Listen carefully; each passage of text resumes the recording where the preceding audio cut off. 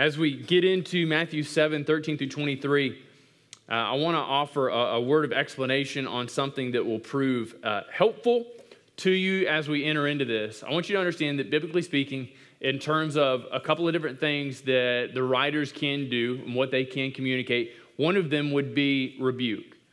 And so they can offer a rebuke. They catch you, they catch me, they catch us in the middle of doing something. And so we read that word and it tells us, stop, cut this out, don't do this anymore. And then on the other side, they can offer a warning that is communicating this could be the outcome if you continue to engage in this behavior, or if you find yourself moving in this way, this is what things are going to be like for you. And so you can relate those to your own life when you disappointed your parents, when you did something you weren't supposed to do, or maybe you have an older sibling and you saw them get rebuked. And so I can remember, I have a brother who's 6 years older than me, and I can remember frequently him getting rebuked. Now, wisdom would say that I would learn from him, but I needed up-close wisdom sometimes and needed to follow him in those same patterns of behavior. And so I understand rebuke. You know, if I had seen him make mistakes and then watched how my parents responded to those mistakes and have modified or changed my behavior not to lead me down that same path, that would have been heeding a warning. It was a rebuke intended for him, but a warning for me. When we get into this passage, I don't want us to misread Jesus' warning for a personal rebuke, because I think to do so would do great danger, one, to the security of where we feel that we are in Christ. And we would feel that, I don't know, I see these things happening in my life. These things are meant to be a warning. So when you hear these words this morning, if it shakes you, if it causes you to really think to yourself, oh my goodness, I don't want to end up like this, I don't want to be that, then it has accomplished its end. We should be shaken. We should be fearful. And being shaken and being fearful should change and should modify our behavior. This is not a rebuke. This is not saying, cut it out, don't do this anymore. This is saying, please don't end up here. Let this warning stand for us. Jesus begins with the command of verse 13, and he tells us that we are to enter by the narrow gate. And then he gives us two reasons for this. He says, for the gate is wide and easy is the way that leads to destruction, and those who enter by it are many. Then he flips and he says, for the gate is narrow and the way is hard that leads to life, and those who find it are few. So he describes two things, a gate and a way. And he describes them two ways. He says one is easy. It is just kind of by nature of just kind of living and engaging, you may find yourself on this path. But the other one, he says, is incredibly difficult to find. It's incredibly difficult to locate. And when you find yourself on this path, it's precarious. It's difficult. This is the path. This is the way of oppression. This is the path of persecution. But his command, notice, is this: enter by the narrow gate. When Jesus spoke these words, and we have to understand this within the kind of the unfolding of salvation history. When Jesus spoke these words, the disciples and those others gathered there, not a single person within his hearing was a Christian. Why? He had not died yet. He had not risen yet. And so he spoke these words to men and to women who would have to make a decision to choose to follow Jesus. So he stood in there with this room. And these people knew a great deal about Jesus. They knew a great deal about the Bible. And he tells them, enter by the narrow gate. I believe that if Jesus were here this morning, for those of us who have not yet chosen to believe and to follow Jesus, his word to you would be the very same. Enter by the narrow gate. And so we hear this command, we hear this word, and we understand why he has to give us this specific command. It's because he says, the gate is wide and the way is easy. The gate is wide and the way is easy. Know this. if nothing changes in your life, if you are born, you are raised, regardless of how wealthy or how easy you have it, if nothing changes, you will find yourself going through this wide gate and on this easy path. Now, Jesus certainly isn't meaning to say that it's going to be amazing for you. And so you might not be a believer and follower of Jesus Christ, and you may have a rotten, miserable, and terrible life. Nothing may go your way. No breaks may happen for you. Everything could be terrible for you. But he still describes it as being wide and accommodating. So how can he speak of it being wide and accommodating if, man, I know people, I have friends that are not Christians, and their life is not easy. I have friends, I have family members who aren't Christians, and I wouldn't say that they are living a particularly enjoyable life. So how can he say that it is wide and that it is easy? It's wide and it's easy because it requires nothing of you. It requires no change on your part. It requires no submission on your part. Your life gets to be whatever you want to make of it. And you can choose to do or not do whatever you want because you are the Lord and master of your life. There is no morality. There is no ethic. You get to determine what you want to do. So Jesus looks at it, he says, if nothing changes in your life, understand this. The gate is flung open, and you will find yourself easily, by default, walking on this road. And so we hear this and we begin to think, oh, just kind of unencumbered life. I can do whatever I want to do. This sounds amazing. Where do I sign up? And know this, you are already signed up. But paradoxically, he tells us that this easy, wide way leads to destruction. This life is all that you have to look forward to. This life and all the goodness that it brings to you is there for your enjoyment, and you'd better, because this is all there is for you. In terms of pleasure, in terms of ease, in terms of delight. It says the gate is wide and the way is easy. It leads to destruction, and we find those who enter into it are many. When I think of the numbers of friends I've had, number of people I've met over the years, there are so many more friends of mine who are lost than friends of mine who are saved.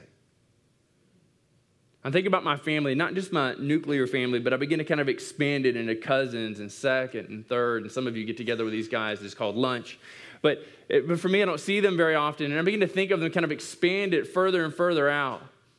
There's so many more in that group that are not Christians, that have not chosen to submit themselves to Christ and to the way of being a Christ follower. It's the many. So then he turns, and we still have the same command that is enter by the narrow gate. The command of Jesus asks us to choose to avoid destruction, life spent eternally separated from God, suffering forever in hell. Do you hear the gracious plea of our Lord? He tells us, he says, look, nothing has to change in your life. You're going to be able to stay on this wide path, but I'm telling you, I'm imploring you, I'm begging you, enter by the narrow gate. Anybody can enter through the wide gate, but choose to enter the narrow gate. He says this gate is narrow and the way is hard. But amazingly, it leads to life. Do you see the difference there? We find that if we don't change anything about us, if we don't submit anything in our lives, we will end up in utter destruction and ruin. But if we choose to enter into this narrow gate, if we choose to bring our lives under the dominion of Christ, under his lordship, it's difficult. It's incredibly difficult, and it's cumbersome. It's challenging. It is the way of persecution and pain. But unlike this easy and wide gate that leads to destruction and death, this narrow, hard difficult path leads to life.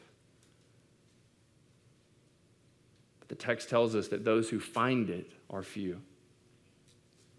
Christianity is not an automatic for anybody. I don't care if your mom and dad were missionaries to, outer Namibia, outer Zaire. They live and dwell amongst the 5,000 scientists who live in Antarctica, and their goal and mission in life is to see a resurgence of faith among them. They're not doing too well, but they do have a small people group. What we're told in this is to find the narrow gate. It requires something of you. It requires investigation on your part. It requires dedication on your part, because this gate is easily overlooked. When Valerie and I were living in Prague, as was often the case, we had people fly over to visit us, and I had a former professor who was flying over, and he said, "Hey, look, I'm going to be in town. I'm teaching a group of students who are coming over from South Korea. We're going to meet in Prague. We're going to be there a couple of weeks. Could you pick me up at the airport?" I said, "Yeah, that's no problem. I can pick you up at the airport." And he said, "Well, I'm staying at a hotel. I don't know if you know the area." I said, "Look, I don't know the area, but I'm certain that we could find it." And so he sent me the address. And so I had the address, and I entered them into Google Maps, and I found it was right there. And we had our GPS in the car, so we picked him up at the airport, and we got on this super highway and began to go in. And the way was easy, and we're just being kind of forced and funneled along. But the closer we got into the city, the more difficult it became to navigate, because the buildings were taller and our line of sight to the sky became smaller and smaller and smaller. And so what we began to see is that our GPS signal was failing. I don't know if you've ever had this experience. You're driving along, you've got the GPS, and you come to a stop, and that little dot keeps moving. And you're just like, "No, come back! Don't leave me here!" And so we drive around and around, and there are no end of the one-way roads and dead ends. And I'm thinking, he's like, "Do you know where we're going?" I'm like, "We got this. Would you shut up?" "Sir, doctor, person." "Oh, you can't grade me anymore." "I just said shut up."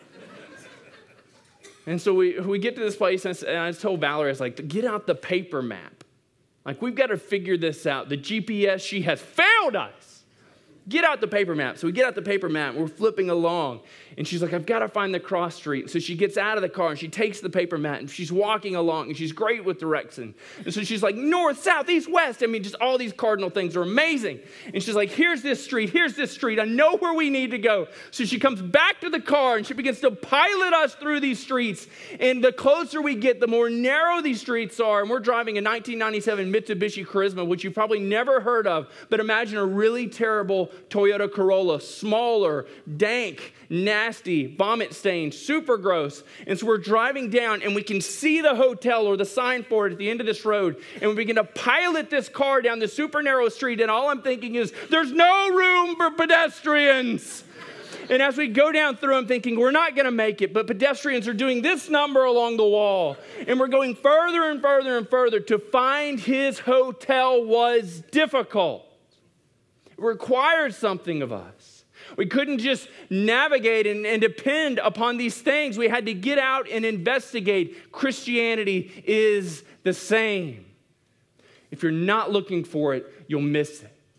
If you don't seek for it, you'll never find it. It is not automatic, and this is why he tells us those that find it are few. You have to want it. You have to seek it. And in seeking it and finding it, know this: if you've been told that Christianity will greatly enhance the course of your life and the duration of your life, and it'll make everything wonderful for you and make everything make sense for you, you have been lied to. Jesus tells us plainly, it is hard and it is difficult. So if you're in a phase of your Christian walk and you are so incredibly disappointed that life is so hard, your kids have chosen poorly, and they have wrecked their life on scandal. Your wife has left you, you have lost your job, you find yourself sick, and you're beginning to ask the question of, was it worth it? I thought this was going to be easy. I'm sorry. You've been lied to and misled. To be a Christ follower is to choose suffering and to choose pain so that God may be glorified, so that you may be sanctified. And it is about your eternal destination, not your temporary, current predicament or situation. It's a hard choice. It's a difficult choice. And it is a choice, quite frankly, that we have to make day in and day out. Jesus tells us simply through the words of Paul in Romans 10, 9, and 10, speaking in terms of salvation. And it's just such a simple explanation. He says, if we confess with our mouth that Jesus is Lord and believe in our heart that God raised him from the dead, we'll be saved. For with the heart one believes and is justified, and with the mouth one confesses and is saved. The problem with most manifestations of American Western Christianity is we like to refer to it and think of it as punctiliar. It is this defined moment in time. And so most conversations we have with people in terms of, man, are you a Christ follower? They say, I was baptized, or I made a decision. But one of the things we recognize in being a Christ follower is it's not making a one-off decision, but it is fundamentally altering the way I live, the way I think, and the way I go about every fabric of my life and surrendering all of that to Jesus. And he tells us it's hard. There is no bait and switch with Christianity. But the church, for whatever reason, has been misleading people for too long. It is hard to be a Christian, but it's absolutely worth it. It's absolutely worth it. See, it's not just hard internally, it's hard externally. Jesus goes on and he tells us that now that you have found this narrow way and you're headed through this gate and down this way, know that there are no small number of people who will seek to sidetrack you. So Jesus says, now that you're on this way, you need to beware, you need to look out for these guys who are false prophets. And so we look at this, and I got to tell you, if you come up to me, you say, Matt, look out for the false prophets. I create in my mind these delusional characters who spout nonsense that are easily recognized. And so they wear wigs for whatever reason. I don't know why that's what they wear in my head. But I recognize them, and that everything they say is just utter and complete nonsense and just stupidity. And so everything they say, I dispel the moment they say it. They say it, I hear it, I say, and I just keep moving. But the false prophets Jesus described are not seen this way. We always tend to think of the people that say things, we say, oh, this is just absolutely false. But look how he describes these false prophets. He said they come to you in sheep's clothing. Anybody ever been afraid of a sheep? We got one. We'll talk. But sheep are the most innocent animal. They have no ability to raise a sharp fangs and just come at us. And so we find that these sheep lull us into a false sense of security. So he begins to describe them this way, and then he says, you need to understand something about them. Inwardly, they're ravenous wolves. Now, the picture of the story that kind of comes into our mind is Little Red Riding Hood, and she goes in and she stands before grandmother, and she says, oh, grandmother, what big teeth you have. And she's like, oh, big teeth? No, I got no big teeth. And so what big ears you have, what big eyes you have. Little Red Riding Hood, not real sharp on the uptake. And so we have this picture and this image that we should easily be able to tell because they're just goofy looking. And so they've got this white fleece pulled over them. They have ears sticking out and they have a large nose sticking out and they have large teeth sticking out. And they smell like a wet dog. But the text tells us that it's inwardly that they're ravenous wolves. There's no ability to discern at great distance that these people are actually in it for your harm. So he tells us that you can't look on the externals and know what they are. You can't offer this cursory, this simple, this quick view to know what they are. But he tells us that you will recognize them by their fruits. In essence, we're asking the question, what is the output of their life? I hear what they're saying, and of course we can look at Scripture and say, is this true? If I live my life this way, am I guaranteed health? If I live my life this way, am I guaranteed wealth? If I live my life this way, am I guaranteed to keep my hair? I don't know. We can challenge them according to the Word of God, but he says we can also challenge them according to fruit. Now, Paul gives us two listings of fruit in Galatians 5. And the first one begins in verse 19. And so he says, now the works of the flesh, and so this would be the fruit of a false prophet. He says they're evident, they're clear, and they're able to be seen easily. And they are sexual immorality. One of the things we've seen in the news frequently lately is sexual immorality. And it seems like everybody is falling all over themselves to give testimony to how they are pure, how they haven't done it, and to punish those who have engaged in sexual immorality. And some Christians are falling all over themselves to excuse people because their way that they want things to be is more expedient, to skip around elements of sexual immorality. He says it's evident. It's clear you can't avoid it. He says impurity, sensuality, idolatry, sorcery, enmity, strife, jealousy, fits of anger, rivalry, dissensions, divisions. This sounds like Thanksgiving to some of you. Envy, drunkenness, orgies, and things like these. He says, look, this is just a little bit of the list. Things like these as well. This is the fruit. This is the byproduct of a false prophet. So what about a true prophet? What about somebody who is speaking from God and speaking the things of God into our lives? What happens? What is the output of their life? How do we contrast? How do we look at these things? He says the fruit of the Spirit is love, it is joy, it is peace, it is patience, it is kindness, it is goodness, it is faithfulness, it is gentleness, and it is self-control. So you begin to kind of think through in your mind, kind of who are these false prophets that may enter in your mind? So you go on TBN and you just spend an afternoon watching people. And you say, Billy Graham, I see these things coming from his life. This guy over here, this woman over here. I don't know if I see these things coming from their life. I don't know if I see this as the output of their teaching.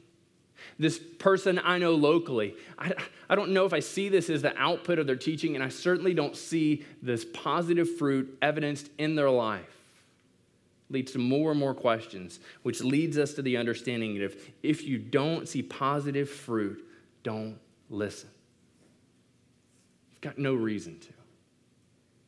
Jesus goes through and he begins to give us some illustrations of why it is necessary to test the fruit of those that we might place ourselves underneath and listen to. He says, are grapes gathered from thorn bushes or figs from thistles? And everybody there would say, look, I don't know very much. I don't raise very much. But no, I know that grapes are not gathered from thorn bushes nor figs from thistles. So he says, look, because we know this, we know that every healthy tree bears good fruit, but the diseased tree bears bad fruit. He says, look, if you have a tree and it's not healthy, it's not going to produce healthy fruit. So he goes on in verse 19, he says, every tree that does not bear good fruit is cut down and thrown into the fire. I think we want this neutral tree. We want the thought that this tree it's not really good, but it's not really bad. It's just kind of there. I'll let you know I have two of these in my front yard. They are pecan trees and they're pecan sticks. They don't produce fruit. I keep hoping they will. I've gotten one pecan in a couple of years, and it was great. We recognize that a tree that's not producing good fruit, he tells us that this tree is good for nothing but to be cut down and thrown in the fire. So Jesus is talking about in terms of final punishment, separation from the love of God, and sentence to eternity in hell. There is no neutrality. There are two ways. There is the hard, narrow way that leads to life. and there's the wide and accommodating way. And it leads to death. It leads to destruction. It should be a warning to us. Begin to evaluate and ask the question of, if I am a spirit-filled person, the overflow of my life, the output of my life should be these positive fruit. And if the output of my life has not lately been these positive fruit, then what does that say about me? So this warning causes us to more passionately pursue Jesus instead of pursuing those things that are lauded and praised by those around us. Jesus speaking in John 15 on the issue of fruit, and maybe you sit here today and you say, look, I just don't see these things in me. I find that lately I'm losing more battles than I'm winning. I just don't see these things in me. Jesus offers us this word that we must remember. John 15:5, he says, I am the vine, and you are the branches. Whoever abides in me and I in him, he it is that bears much fruit. For apart from me, you can do nothing. Over the course of our Christian life, we have the opportunity to lean into Jesus and to focus on him and be dependent upon him, or to withdraw from Jesus, to withdraw from community, to coast, and to be dependent upon ourselves. If you are dependent upon yourself, if you have cut yourself off from Christian community, if you are not leaning in and following Jesus passionately, you will produce fruit for a time. It's kind of this leftover effect of Jesus. Man, when my mom comes in, or we go stay at my mom's house, and Valerie and I get ready to leave, there is no end to the number of things that she wants to send with us, many of which we don't want. And they're going to be trashed as soon as we make it to the first gas station. But just food galore. And so we could live on the leftovers and the candy and the stuff that was like, 5 for 25 cents that she bought. We could live on that for a while, but at some point, we're going to have to start cooking real food again. We're going to have to start getting plugged in and taking care of life again. There is a holdover effect to time spent with Jesus. But it has to be this repeated return to him. Abiding with Jesus has to happen on a daily basis if you want to have the output of right, proper, righteous fruit in your life. This is why he tells us that a tree will be known by its fruit in verse 20. Now look, 21 through 23, and then we'll close out.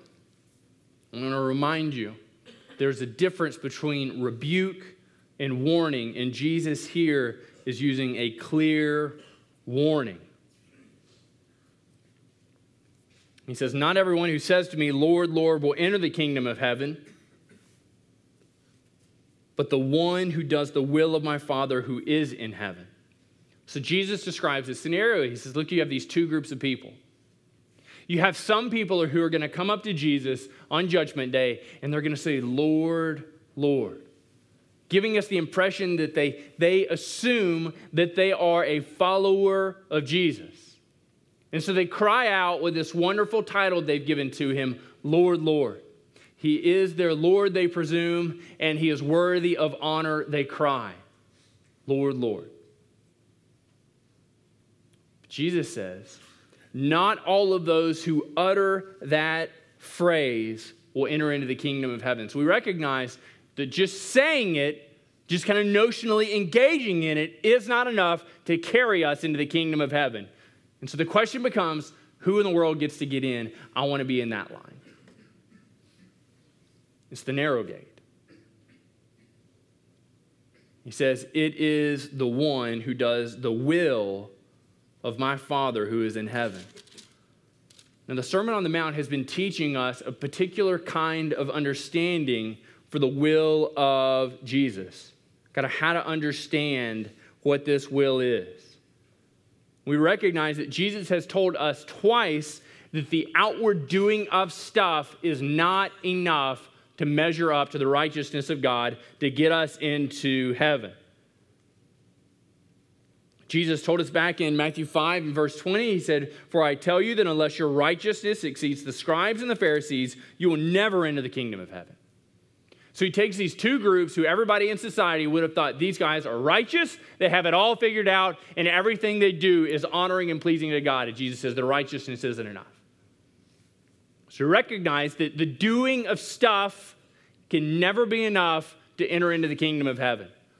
You can get here and set up parking cones and greet people and bring donuts and buy donuts for everybody here. You can wash people's cars while we're in here gathering. And just so you know, I didn't drive today, if that's what you're wanting to do. But you can do all of these things and still not enter into the kingdom of heaven. Jesus told us again in Matthew 5:48, he says, "You therefore must be perfect as your heavenly Father is perfect." To enter into the kingdom of heaven is to do the will of God. To do the will of God is to passionately pursue the heart of Jesus. So that in that pursuit, he is transforming and changing our hearts. So that over the course of our lives, our periods of rebellion and disbelief and disinterest are growing fewer and far between, and the duration is getting shorter and shorter and shorter. When he says perfect, what he's talking about is a whole life righteousness, so that our outward deeds are matched with our inward heart response to God. It's not just the doing of stuff out there. It's not just knowing something in here. It's when these two things come together that we find ourselves doing the will of the Father. So Jesus tells us, he says, look, you need to understand, on that day, many will say to me, Lord, Lord, and they're going to come up and they're going to describe the things they've done. So he says his first group's going to come up and they're going to say, Lord, Lord, did we not prophesy in your name? And he's not talking about looking out and saying, tomorrow it will be rainy. Tomorrow the Dow will hit this. Tomorrow you should do this. He's not talking about foretelling. He's not talking about describing something that's going to happen. His use of the word at this point describes more proclamation of Scripture. Preaching, evangelizing, communicating the word. So this, in essence, is kind of what we see. Jesus effectively calls out, you might even say for our day in our community, he's calling out pastors. He's calling out those who communicate the word. He says, we're going to have this list of pastors who they're going to walk up and they're going to suppose that they've got a buy, and they're going to walk to the front of the line and they're going to say, Jesus, did I not preach and teach in your name? I mean, look at my ministry. Look at all the impact I've had for you. He said, then we're going to have this group of guys, and they're going to come up, and these men and women, and they're going to say, look at the amazing things we did. We battled principalities. We found the demonic, and we moved into those realms, and using your name, we drove them forth. It was amazing. The spiritual warfare we engaged in your name. He's going to go to this last group. They're going to come up and they're going to say, Jesus, those people preached and the people before them, they cast out demons. But the miracles we performed. We brought people back from the dead. We healed the sick. Caused the blind to see. We did all of this by the power of your name. We spoke in tongues of angels. It was amazing. And Jesus is going to look down and he's going to see the three groupings. He's going to see these that taught. He's going to see those who exorcised demons. He's going to see these over here who did the mighty works. And he says he's going to declare, or the word there is, he is going to confess over them. He's going to offer this confession to them. I never knew you. Do you hear the warning? You can live your life in such a way that you are engaged in righteous behavior and he doesn't have your heart. You can do everything right. You can have a phenomenal ministry, have people seeking you out for your advice and for your wisdom, and still you could stand there and he would look at you and say, I never knew you. Depart from me.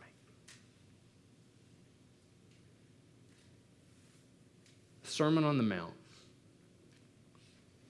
sought to arrest any way of thinking about following Jesus that was in the externals. It's what I know, it's what I do. It was moving from the externals, what I know and what I do, to the internals, who I am and what I'm pursuing.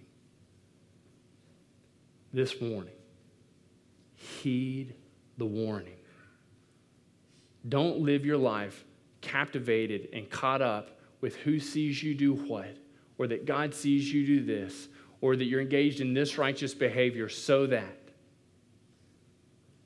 Give him your heart. Confess your sins to him. Ask for his forgiveness. And then passionately pursue him daily. And know this. You will fail. You will fall. You will disappoint. We serve a good Father who, when he sees us fall, picks us up. When he sees us fail, corrects us and steers us back to the right path.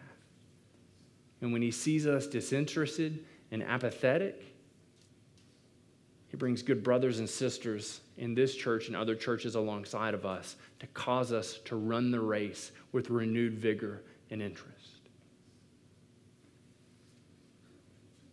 This warning doesn't have to be true for you. It doesn't have to be. But for some of us, if nothing else changes for you over the course of your life, you will stay on the wide path through the wide gate, and what awaits you is destruction. But the really sad thing and the devastating thing, I think, for much of Western American Christianity is that too many of us will stand before him and describe all the amazing things we did and how wonderful our life was and the impact it had on others. And Jesus' response is not going to be, come in, my good and faithful servant. But his response to many of us, too many of us, will be, I never knew you. Depart from me. Let me pray for us.